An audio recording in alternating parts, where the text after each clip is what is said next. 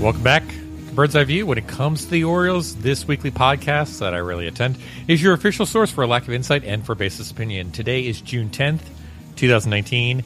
This is episode 270. My name is Scott Magnus. And I'm Jake English. And on this week's show, we're going to get back into the swing of things after a week apart. I'm going to stop you right there. We're also going to scrape at the bottom of the barrel of the Orioles news of the week. Okay, well, why don't we get to the... Well, I'm going to do that right after we lubricate for the show. It's time for the drink of the week. Jake, right. What are you drinking this week? I think I'm going to get a word in edgewise by saying that I'm back to drinking some Bullet rye whiskey, and it's yummy. Is it yummy? It's delicious. Good. Glad to hear. And you, my friend? Well, Jake, as you know on this podcast, one of us has to drink well. We have rules. One of us has to drink terrible. This is how it works. So since you were drinking a lovely whiskey there and imbibing it this evening, I had to go and find something absolutely terrible. So I went to my refrigerator. I was looking around, shoveling around, looking for something that was absolutely terrible. And I came across a InBev product here. It is called a Bud Light. It is a freshest before March 5th, 2019. Danger, Scott. It appears to be in a somewhat non-amberish bottle. So, so I'm going to do this tonight, and I'll let you know how bad it is. 1 second. Yeah, that's terrible. Why are you doing this to yourself? Again, it's all about yin and yang here at Bird's Eye View. One of us has to, succeed. One of us has to fail. I'm here to fail tonight. Well, one of us had to. It's big of you, Scott. Thank you. And if you're interested in seeing what we're drinking throughout the week, please join us on Untapped and drink socially with us. I'm at Jake E4025. I'm at MAGN 8606. And Scotty, here's the thing. Some folks think that this little intro of ours is extraordinarily lame. We always beg you, dear listener, for your ratings and reviews. We got a very, very nice review telling us that our dialogue was stiff and carries the awkwardness of The Office. Absolutely. And that this gentleman and or lady, not a big fan of the drink of the week. So to that person, I say cheers. Cheers. To terrible InBev beverages. Yeah. All right. Well, with that, it's time for a checkup. Time for your checkup. Time for your checkup. I'm gonna check your ears, check your eyes, find out how much you've grown. Time for your checkup. Gonna listen to your heartbeat, fix you up, ready to go. Time for your checkup. It's okay if you giggle. This will only tickle a little. Time for your checkup. Time for your checkup. Everybody got hurt this week. Way to Everybody. go. Way to go, Jake and Matt Taylor. Way to go getting everyone hurt. Look, we had one job, and that was to report the news, and boy, did that news happen. Yeah, That is not what happened at all on last week's podcast. I'm just going to tell you right now, from a person that listened, there was no news reporting or any factual statements made on that week's podcast. Hey, at least there was only interrupting and fawning. At least you can say more interrupting and fawning. But the thing more interrupting and fawning. Okay. Yes. At least we were long-winded. You were long-winded, yes. Dwight Smith Jr., concussion symptoms. DJ Stewart placed on the 10-day injured list with an upright ankle sprain. Mark Trumbo, he might come back eventually. We'll see. Alex Cobb, he's dead at this point. We're never going to see him ever again. It's been so long, I can't even remember if he's a real player or a myth. I think he's a real player, but he's dead at this point. So He will never be seen again. It was nice knowing him. It was a good way to spend some hard-earned money. Absolutely. Yeah. Remember how excited we were about that signing right before the season started? Yeah, I remember us saying, I think our projections turned away from being like a 60-win team, and we said, this is going to push them potentially to be a middle-road 500 team. God, we were stupid. Man. So dumb. So dumb. All right. Well, 280 characters or less this week on the Twitters. Jake, start us off. All right. This first one, it just can't be a good sign. This is a tweet that comes from Rock Kabako, who, of course, tweets at Mass and Rock.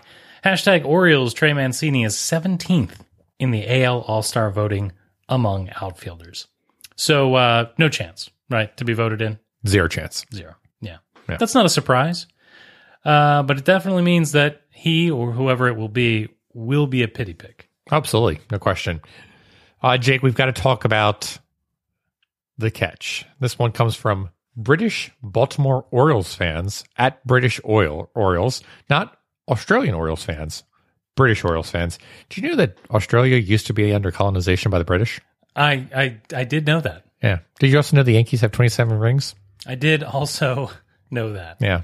That's pretty much the same equated aspect from a historical context. Tweet is simple. Anthony Santander, what a catch, followed by a lovely gif of, I guess, a shock and surprise look. It's almost a clutching of pearls, but Yes. I'll give it. Is that an English thing? A clutching of pearls? No. Okay. It's this English. Oh, gotcha. All right, why don't you go ahead and take the next one? All right, the next tweet comes to us from Nathan Ruiz, and here's the thing. I'm not sure if this was some sort of thing and I missed it. Nathan Ruiz, of course, tweets at Nathan S. Ruiz. Brandon Hyde made it to the Orioles' 65th game before he used a lineup for the second time. Quote, someday, some point, we'll have more of a set lineup.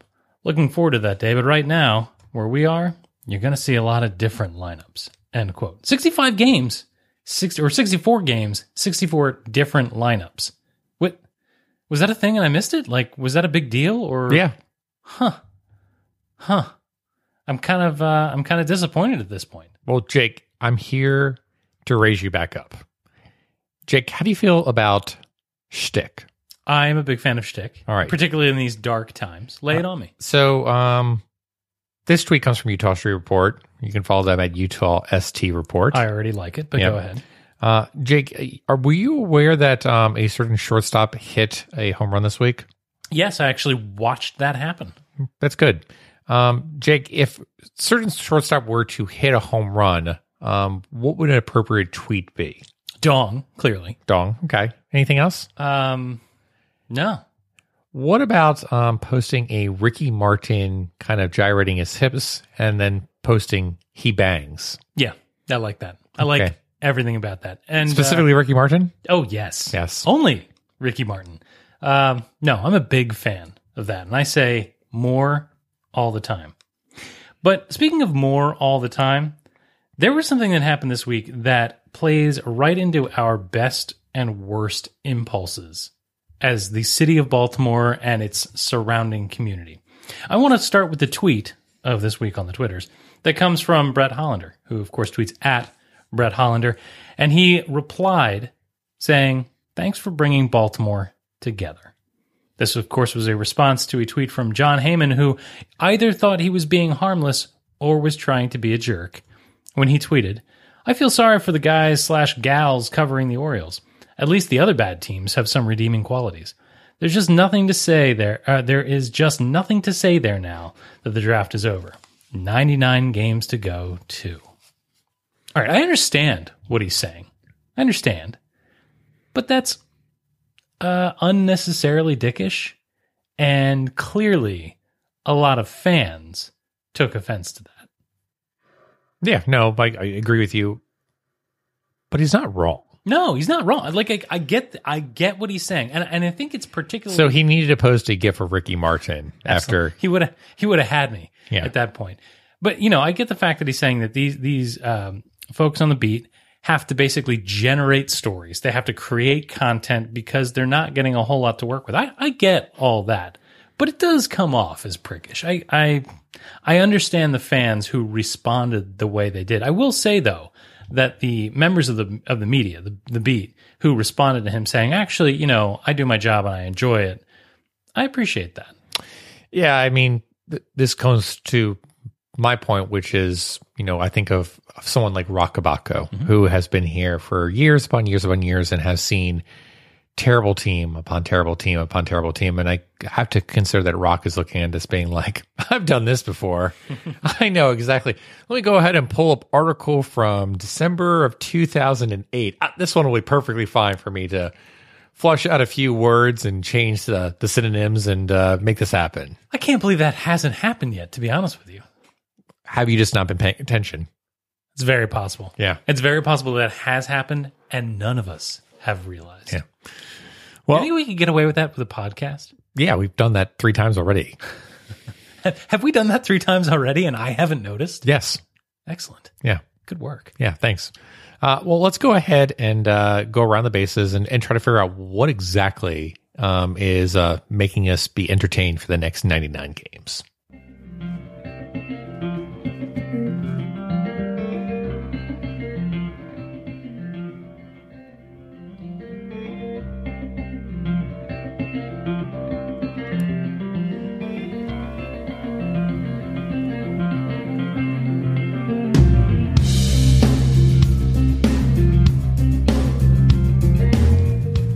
All right, Jake. So we talked about the slew of injuries that occurred this week in the medical wing, and that caused some roster changes to occur. So, Jake, we had Chris Davis get activated from the 10-day DL. Mark Trumbo went on his rehab assignment. DJ Stewart injured list. Stevie Wilkerson came up for the Orioles. Dwight Smith went on the injured list. Anthony Santana was recalled. Made a great catch. Braden Klein was optioned. Evan Phillips came back up. And then the Orioles went and traded for Tom Eshelman, whoever that is. Jake, with this constant moving chairs of, terrible player upon terrible player, is there anyone that you're actually excited to see for the remainder of the year? So, one big move that, again, is not reflected here was Austin Hayes was promoted from AA to AAA this week. And it certainly seems like he's getting closer and closer to eventually making that major league, appearance this year. Is there any other players in the minors that you're potentially looking forward to seeing? Well, let's start for just a second with Austin Hayes. I sometimes wonder if I'm excited for the prospect of Austin Hayes making the majors because I am legitimately interested in him as a prospect, or if it's just that's a person that I know that is in the minors, right? So I don't really know the answer to that question, but I am hoping that he gets here, particularly with the outfield that we've got, and that he's good. But so I started looking down through the roster and of course the stats in Norfolk and in Bowie. I got to be honest, there's really not a whole lot that's impressive down there at this point.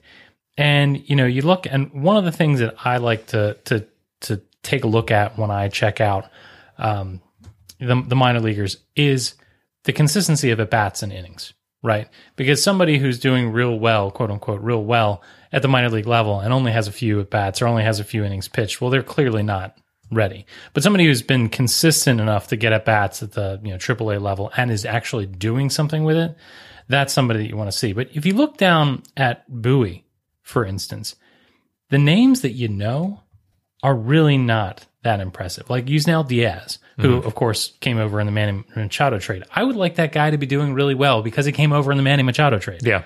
But you look at what he's amassed, and he's not, among one of the leaders in at-bats. He's not one of the leaders in, frankly, any offensive statistical category. And so you wonder, is this a guy who's overmatched at Bowie and, needs another year or two at that level to really succeed before he makes the majors?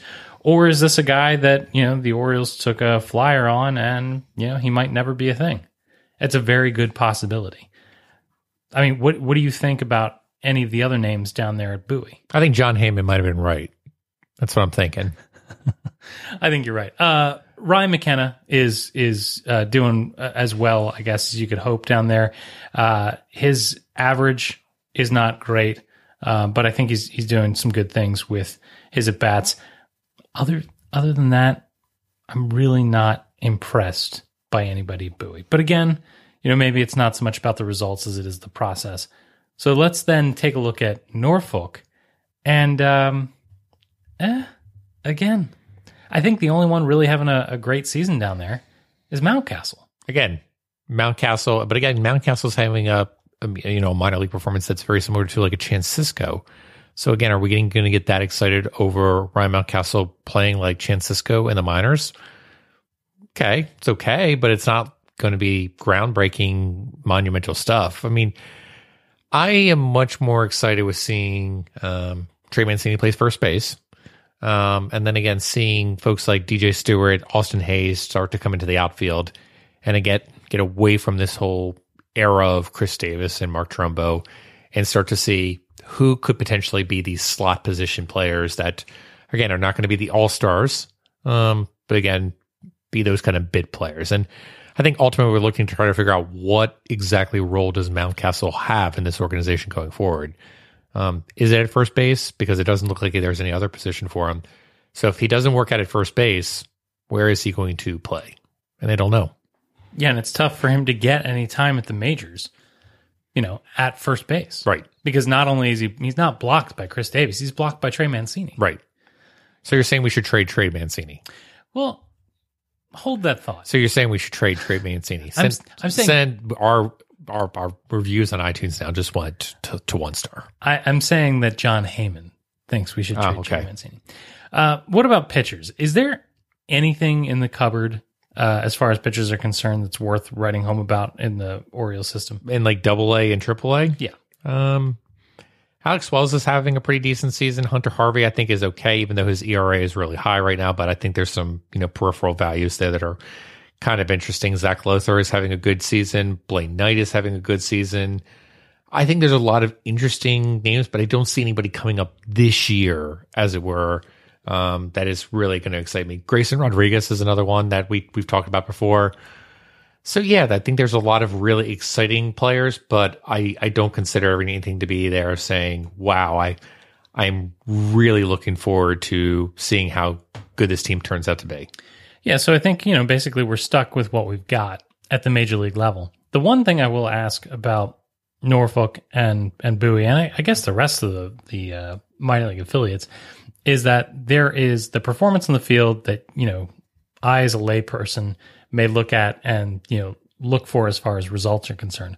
But I'd be very curious to see how the players are being judged at the minor league level in the Elias regime, right? What are the criteria for success as far as the organization is concerned? Is it necessarily the back of the baseball card stats? And if not, what do you think we should be, or what do you think they might be looking at that we're missing? Sure. So I think there's a few things. I think it's going to come back down to how consistent you are with your mechanics, whether or not your arm slot angle is basically still allowing for deception of your fastball and your breaking ball pitches. What kind of vertical movement are you getting with some of your breaking ball pitches? Are you actually able to command your pitches on the corners and at the bottom of the zone, or are you letting the ball kind of float into the middle or the upper end of the zone?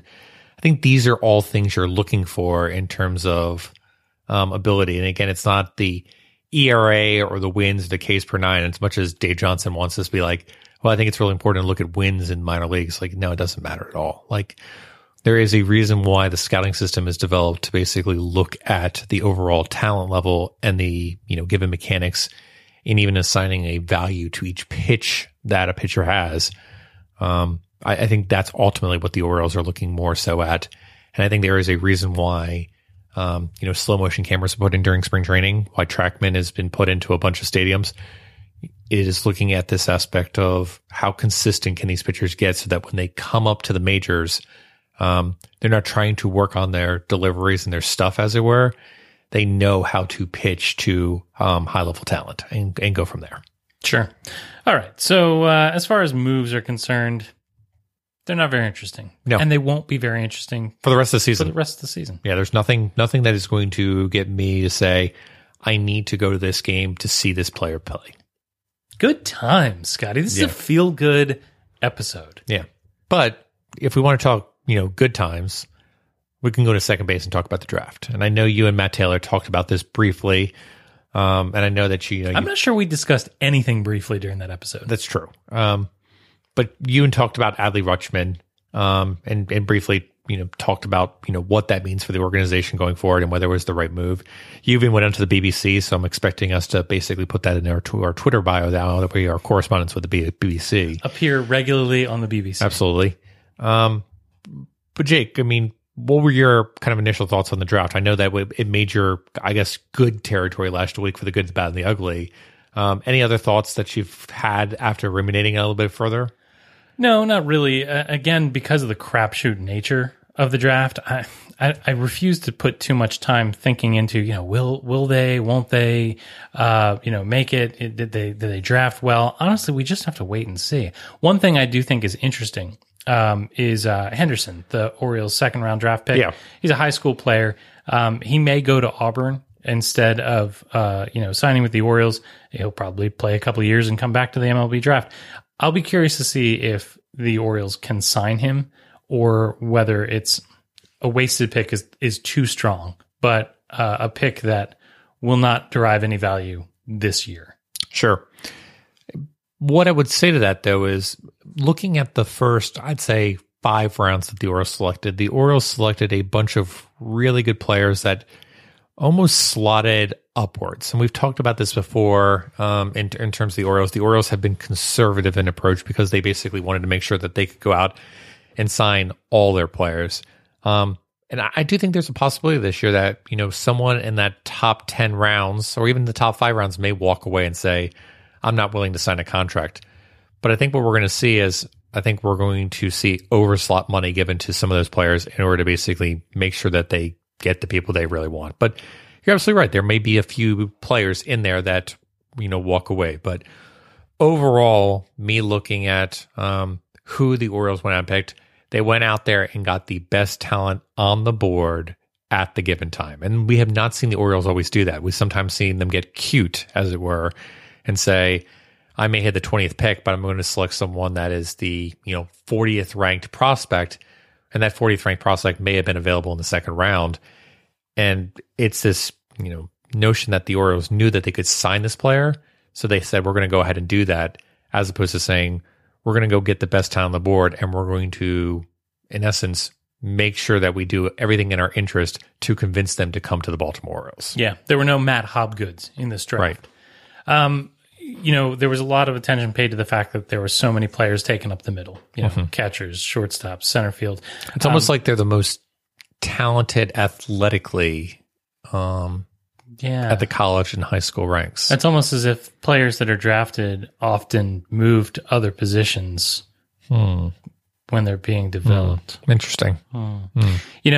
Mike Elias said he wanted to raise the overall talent level of the ball club. And I think that was, on display in the draft. Let's go get talented ball players, bring them in, and we'll figure out the rest later. Yeah, I think that makes perfect sense. And I think it comes back to they picked a ton of players that, again, were highly ranked. It wasn't who, in those top 10 rounds, I could go through the list that, Baseball America and Fangraphs and everyone has it posted. And I'm like, oh, there's actually information here and decent information out there where I could go and actually watch video of each of those players and say, okay, I can understand why they got this person at this time. There may be some flaws with some of these players, but overall, I thought the Orioles did a great job of going out and getting, like you said, highly talented and highly athletic individuals. And the other aspect is a bunch of these guys are going to flame out. A lot of these guys are never going to make the majors. It's not going to turn out well. I mean, if we go through draft selections for the past few years, we can look at, rounds 5 through 10, and we're going to go, who? I don't recognize these guys. And again, it comes back to, even if you're a round 1 pick, you only have a 60 to 70% chance to get to the majors. And it kind of exponentially goes down as we get further in a round. That doesn't mean that there's not going to be someone that is in the 12th round that gets to the majors. It just means that there's less likelihood that they're going to make to the majors and then also be of significant caliber in order to contribute value to this team. So I think one of the things that'll be fun is looking back in a couple of years at the Elias drafts and saying, where do these players end up? So let's look back, get a little retrospective here about some more recent draft picks. And I don't want to start any sooner than 2013.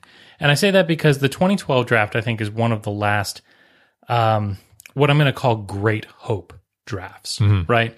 Before 2012 and before, you had, Gosman and Bundy and Machado, going all the way back to Wieters. You had more cavalry hope style of drafts. Sure. Right? But afterward, we started having what I think are interesting drafts for the ball club. So let's take a look at 2013. We're not going to go through each one, obviously, but just some highlights, right? Trey Mancini was a, middling pick in that draft. And obviously he's turned into quite a diamond in the rough. You draft a guy like Mancini in the 8th round, I'm not sure you're expecting what you've gotten out of him now. No, I would agree with that. I mean, you had Alex Murphy in the 6th round of that thing, and again, Alex Murphy's fine, but again, he's nothing to write home about. But I mean, you've got in the 2013 draft, you had Hunter Harvey, you had Chance Cisco, you had Trey Mancini, Austin Wynns is in there too, Jimmy Arcabonis is in there. So again, not a terrible draft, but again, no one in there that has been, again, all-star like talent. A bunch of folks that have gone to the majors, but again, no one that is all-star like talent. Yeah, and I think that if our drafts can continue to contain players in the first, third of it that make major league contributions, I think that will say good things not only about the drafting but the development process. And again, this is the Duquette regime, right? The development process that we decried for years and years and years. Right. All you have to do is get complementary players out of your draft. Yeah. Obviously, you want as many stars as you can. That's fine.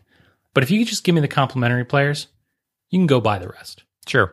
So like looking at the 2014 draft, we've got complementary players such as Brian Gonzalez, Patrick Connaughton, David Hess, Tanner Scott, Max Shu, Steve Wilkerson, Austin Anderson, Jay Gonzalez, John Means, and then again, one of our favorite, Nigel Nootbaar. Yes. So this one, a lot of misses. You missed Stevie Wilkerson, by the way. Yeah, that's fine. But I did cover Nigel Nootbaar. You did in great depth. Godzilla is just over the moon right now that we brought up Nigel Nootbaar. Look, if you can get a John Means at round 11. Do you think when they turned in the card saying we want Nigel Nootbaar, MLB's just like, you made this up? Are you serious here? I think they should do that somewhere in the 40 rounds. Just make up a name and make somebody read it. But no, so you get out of that draft a guy like John Means. If David Hess turns out to be a bullpen arm, you get that out of your draft. And I think that's a good thing. Let's go ahead and take a look at 2015 and see if there are any interesting. Why, there are some interesting names here. 2015 was, of course, the year with 2 first-round draft picks. The Orioles selected DJ Stewart and Ryan Mountcastle, which we've talked a great deal about. Other interesting names, though, in that draft, Ryan McKenna in the 4th round. All the way down in the 13th, they selected Cedric Mullins, who's clearly had major league time at this point. And we're also getting into the territory where some of these guys don't have enough seasoning to be relevant. True, but I think we also can look at it and say most of those guys are also not top 100, even top 200, or even top 300 prospects, which means they're journeyman minor league baseball players probably for the rest of their lives. Quadruple A. Yeah. Yep. If that. Nigel Nootbaar is a great example of this. But again, I come to this point of... Let's get Nigel Nootbaar on this show. I think we can do that. He's been released by the Orioles as of 2015. His brother's name was Lars Nootbaar, which, again, interesting. We got to talk to this guy. But I still come back to that point. And then, this is where, I really want to focus is the Rutschman, drafting, you literally pick the best person in the entire draft, in my opinion. And it still is this aspect of, I really think it kind of solidifies the Orioles going forward. I mean, if we think back, and I know you don't want to talk about the Gossmans and the Bundys, but ultimately, this is a kind of caliber, as it were, similar to a Gossman and a Bundy. When Bundy was drafted, Bundy could have gone as a number 1 draft pick. There were injury concerns, legitimate apparently. But, Bundy could have easily gone as a number 1 pick.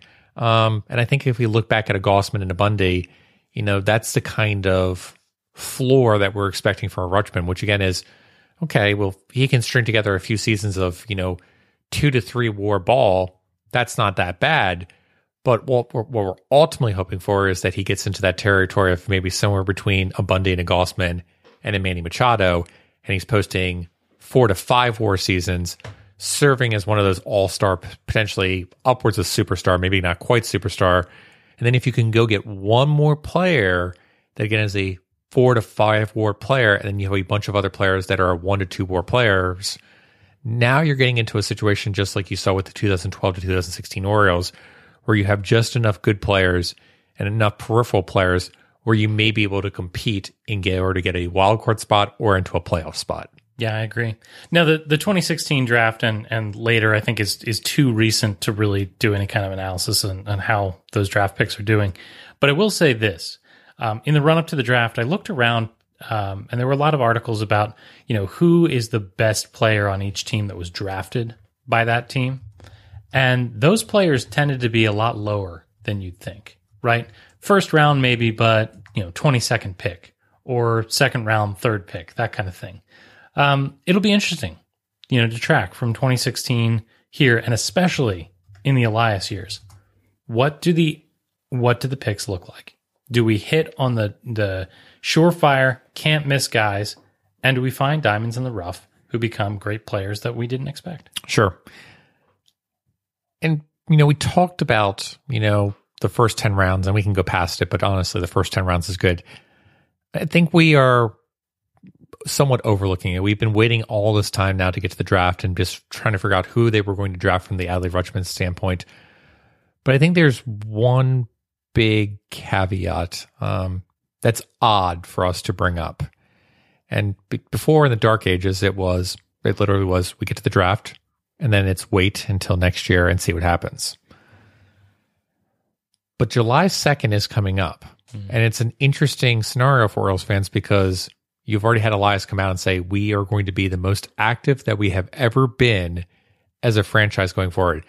And I'm not expecting the Orioles to go out and sign, anyone that is probably even the top 10 for international draft. But I am expecting them to go out and sign maybe one or two players in the top 50. And I think if they do that, I think that combined with the Rutschman draft, I think people could potentially get very excited really quickly. Going in through the rest of the season and just seeing how the development goes, seeing short A ball, seeing Gulf Coast League.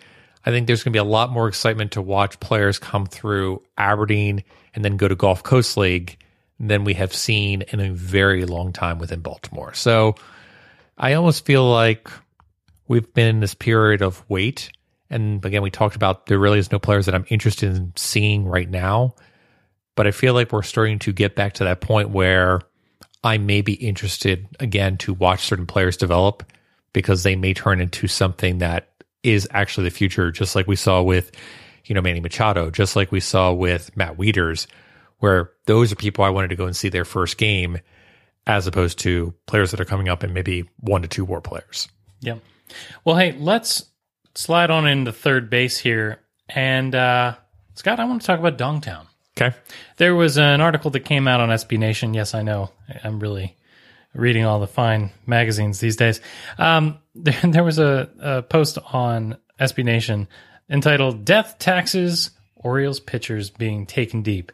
And, it's classic clickbait, and that's fine. But some of the little nuggets here are truly depressing. When you look at the rate at which Oriole pitching is giving up home runs, it's becoming historic in a hurry.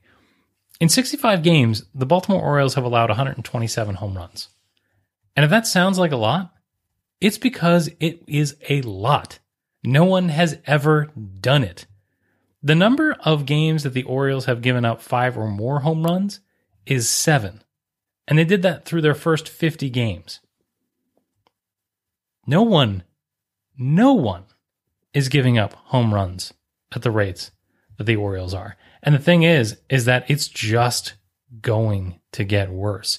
You look at this, Scotty, and I think that, remember when we were looking at the Orioles hitting the most home runs in June? Yes. And setting all sorts of offensive records. I think the records are going to be offensive, all right, but not the way you're thinking. I think the Orioles pitching has a real chance to be horrific from the Dong standpoint. And I think that we should just lean into it, right? I think that we should embrace it, find it within ourselves to just like the duck, and celebrate these milestones as they pass. I like this idea.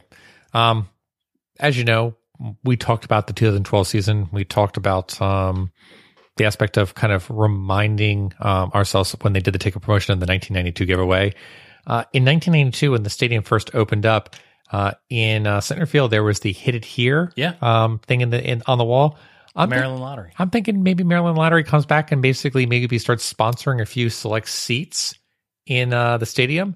of hit it here. And if it lands in that seat, maybe everyone gets a free lottery ticket in the in the stadium that night, and says, hey, if you come out, everyone gets a free lottery ticket if the ball lands in this given section, or if the ball lands in this given row, and saying, here you go. Here's a Keno ticket, or here's a scratch-off ticket to go and do it.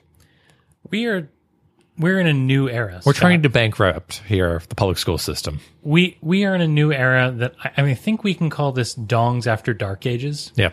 And it's going to get exciting. So, Birdland, give us your best Dongtown games. Tell us, how we can bet on this. Tell us what games we can play on a nightly basis, on a weekly basis. How can we make this fun? How can we embrace Orioles pitching for everything that it is? The games may not be incredibly interesting from a win-loss perspective.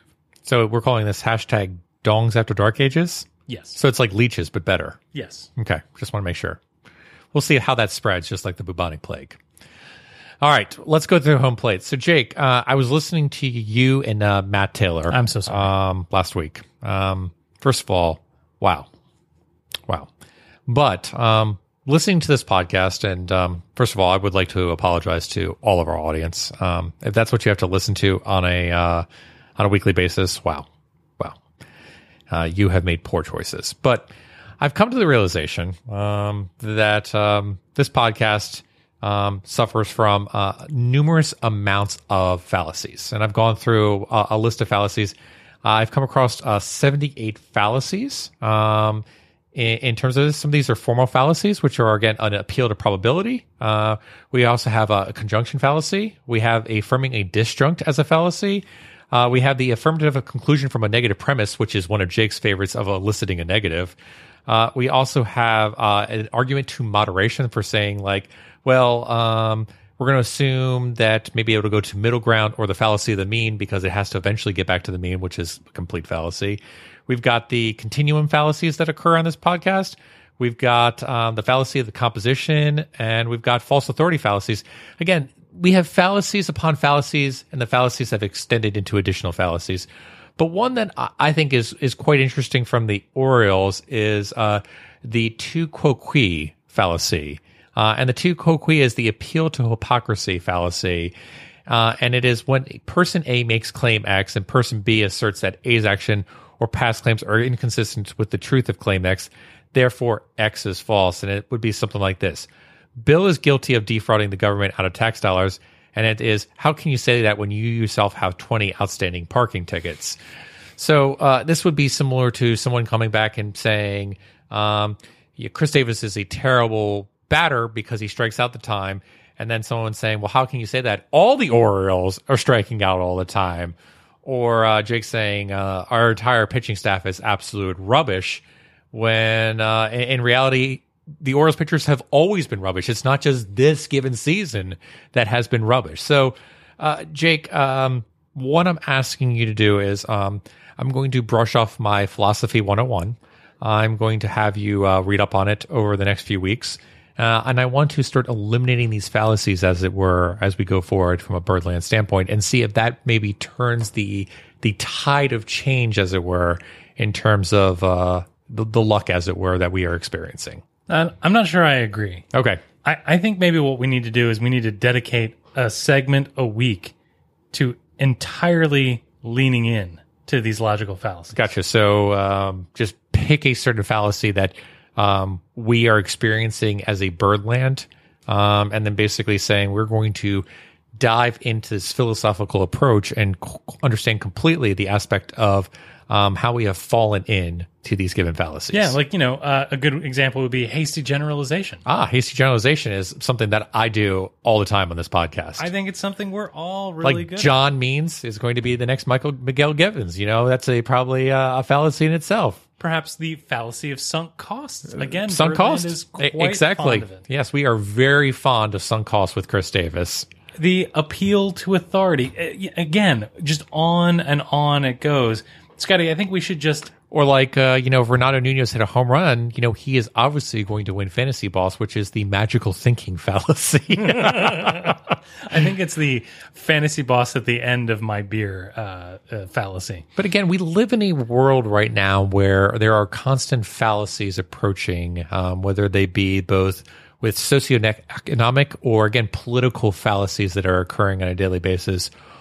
Why do we not recognize these aspects of these fallacies that we have come to accept from being Orioles fans and from just being general sports observers? Well, you know how I just said that it's Dong's after Dark Ages? Yes. We're in a post-fact world. We are. But we are in an Orioles dystopia right now. And I think that blinds us all. So look for it, listeners. Look for the logical fallacies in our arguments, but one I guarantee that you will never see here on Bird's Eye View about the Orioles is the bandwagon fallacy. All right, Jake, let's go ahead and find out who won Fantasy Boss these past 2 weeks. Okay, so this is 2 weeks worth of competition. I was curious how you were going to count this. Yes, this is 2 weeks of competition. I'm assuming that's okay with you that I chose 2 weeks. So whatever it was that we picked 2 weeks ago, you just slapped on both weeks. Unless you and Matt Taylor picked something that I'm not aware of. No. Okay. Well, let's see who won this week. Let me dial back the numbers and... I was prepared to object if this wasn't how it went. That's what I figured. When it comes to kissing, I just gotta keep insisting, oh baby, you sure do swing. When it comes to kissing, I just got to keep insisting on daddy. You are the king. Baby, you got me beat up and down, inside out and across. Oh yeah. But in the middle of the night, when the moon is shining bright, you're the boss. Yes, Jake, you were the boss over these past 2 weeks. So that brings the score to 3-1. And that was Brian Setzer Orchestra featuring Gwen Stefani with You're the Boss. You can catch that at your local doctor's office. So, Jake, Renato Nunez was your pick. He had 7 extra base hits. Jonathan Villar had 2. So, Renato Nunez, Matt Taylor's boy, wins. Congratulations. So, Jake, category this week. We're going to lean into the dark, Scotty. I would like to talk about Ks. And specifically, I would like to talk about K percentage. Oh, okay. All right? So there's some danger here. Danger. Because if you pick somebody who is likely to get few plate appearances, Yep. you've got a better shot. Sure. But I want to know which offensive player or offensive player you think will lead the team this week in K percentage. Keon Broxton. That's an excellent pick because when you exceed the K percentage of Chris Davis, you know that you're onto something. Yeah. Keon Broxton, when the Orioles first got him, I think he was right around a 31% K rate. And again, being around all these other guys, it has spread to him, just like the Black Plague. And Keon Broxton has now been incubated, as it were, with a higher K rate. All right. I am going to depend on the ups and the downs and the ups and the downs. And I'm going to go with Richie Martin. All right. I feel like Richie Martin has the... He whiffs. feel like he's- Oh, baby. I feel like he's got a bad week in him. Okay. That's so uplifting for you. Yeah. Yeah. At least I'm not, pinning it all of my hopes and dreams on Chris Davis again. No, of course not. Although this is the time to do it. That would be the time to do it. All right. Well, we will find out who fails this week in Fantasy Balls Or something. or something. Yeah. And we'll do that right after we go through the good, the bad, and the ugly.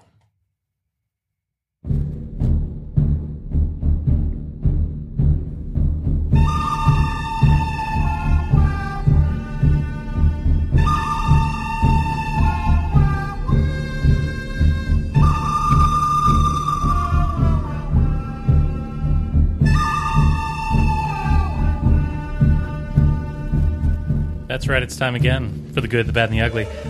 I'm going to start this week, and I'm going to go through my good. My good is going to go to Hanser Alberto. And for no good reason, Hanser Alberto is one of my favorite Orioles on the 2019 squad. I really do think it's the Why? Yeah, I don't know. I think it's like the Ryan Flaherty, Brandon Fahey thing. I find myself drawn to rooting for Hanser Alberto. And this week he rewarded me for it. He had a weighted runs created plus of 156. He had a WOBA over 400, and he played in quite a few games. He was among the leaders, if not the leader, in plate appearances. So Hanser Alberto, also 3.4% K rate. He had himself a good week, and so I want to celebrate that. Mine's good's going to go to Birdland. Really? Yeah.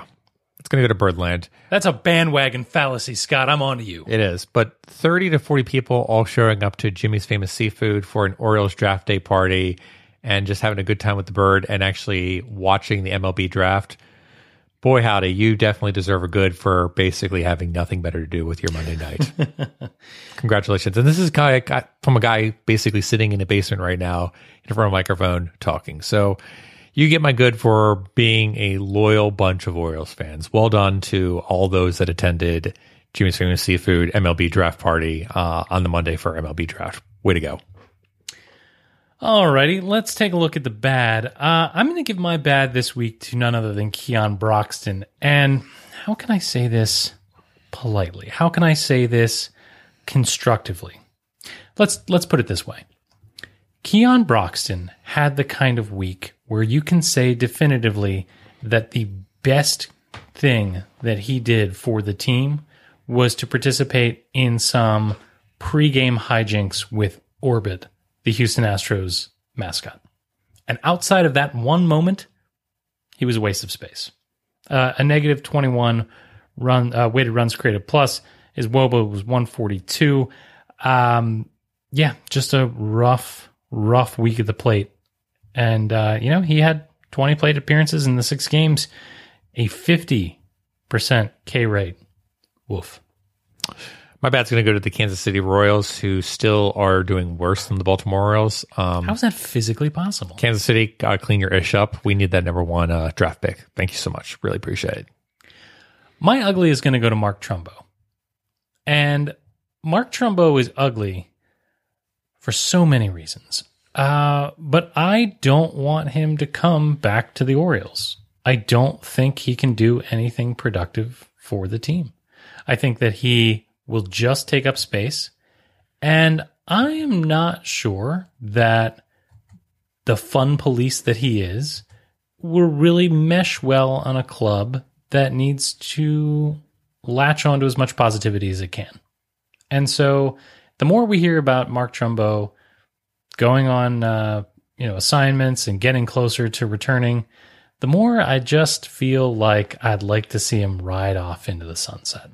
Mark Trumbo, you are my pre-ugly this week. Jake English, you are my ugly this week. Well, every week, but go on. Jake, let me ask you this question. When are you going to go to a Sunday baseball game? That is an excellent question. Because last I checked, we have Sunday game tickets for the Orioles. We do. And yet you choose not to go on Sundays to see the Orioles play. And you choose not to go see Chris Mauer. Yeah, these are all true facts. For a little while, I'm taking my kid to regular eye doctor appointments on Sunday mornings, but enough excuses out of me. Here's the real answer, Scotty. Listen, if you want to make that boy see well, take him and go see an Orioles game. I'm looking. You know what? Scratch that. That was a terrible piece of advice. I'm looking forward to paying $1 for each game that I missed to turn back in to watch other terrible Orioles games.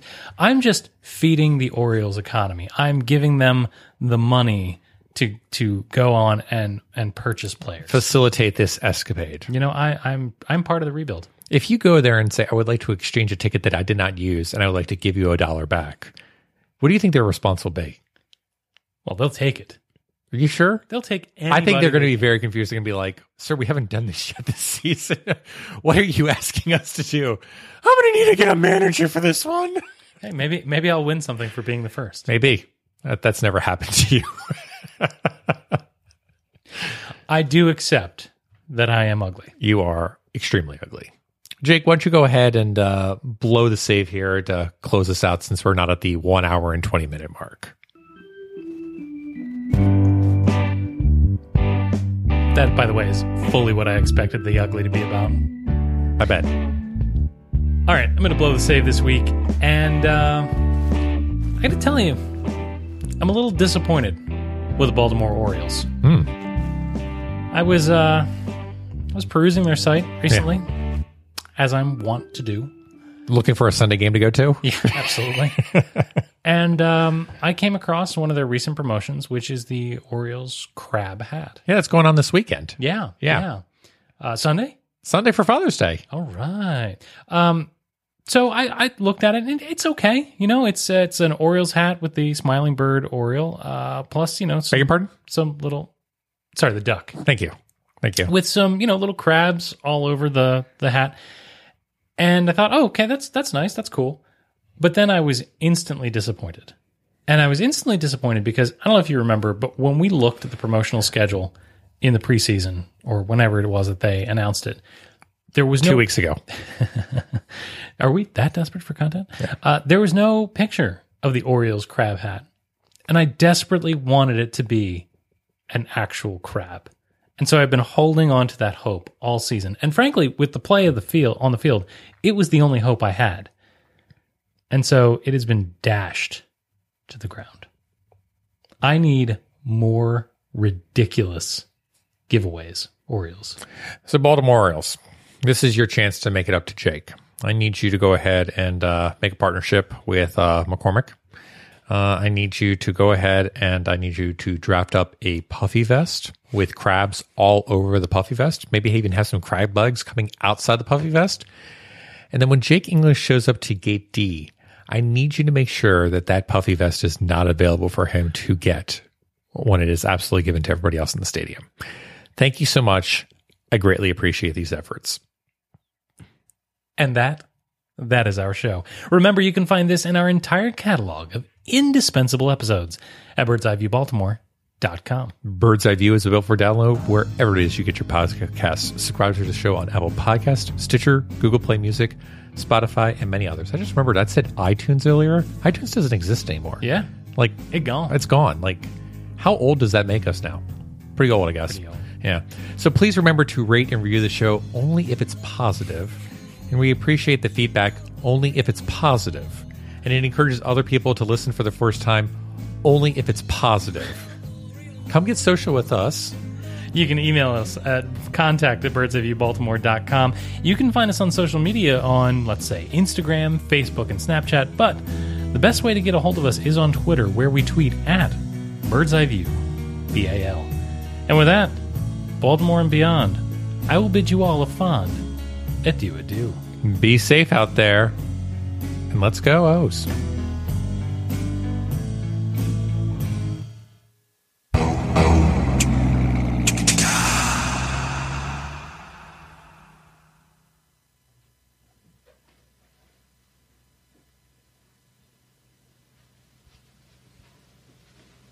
You're still here? It's over. Go home.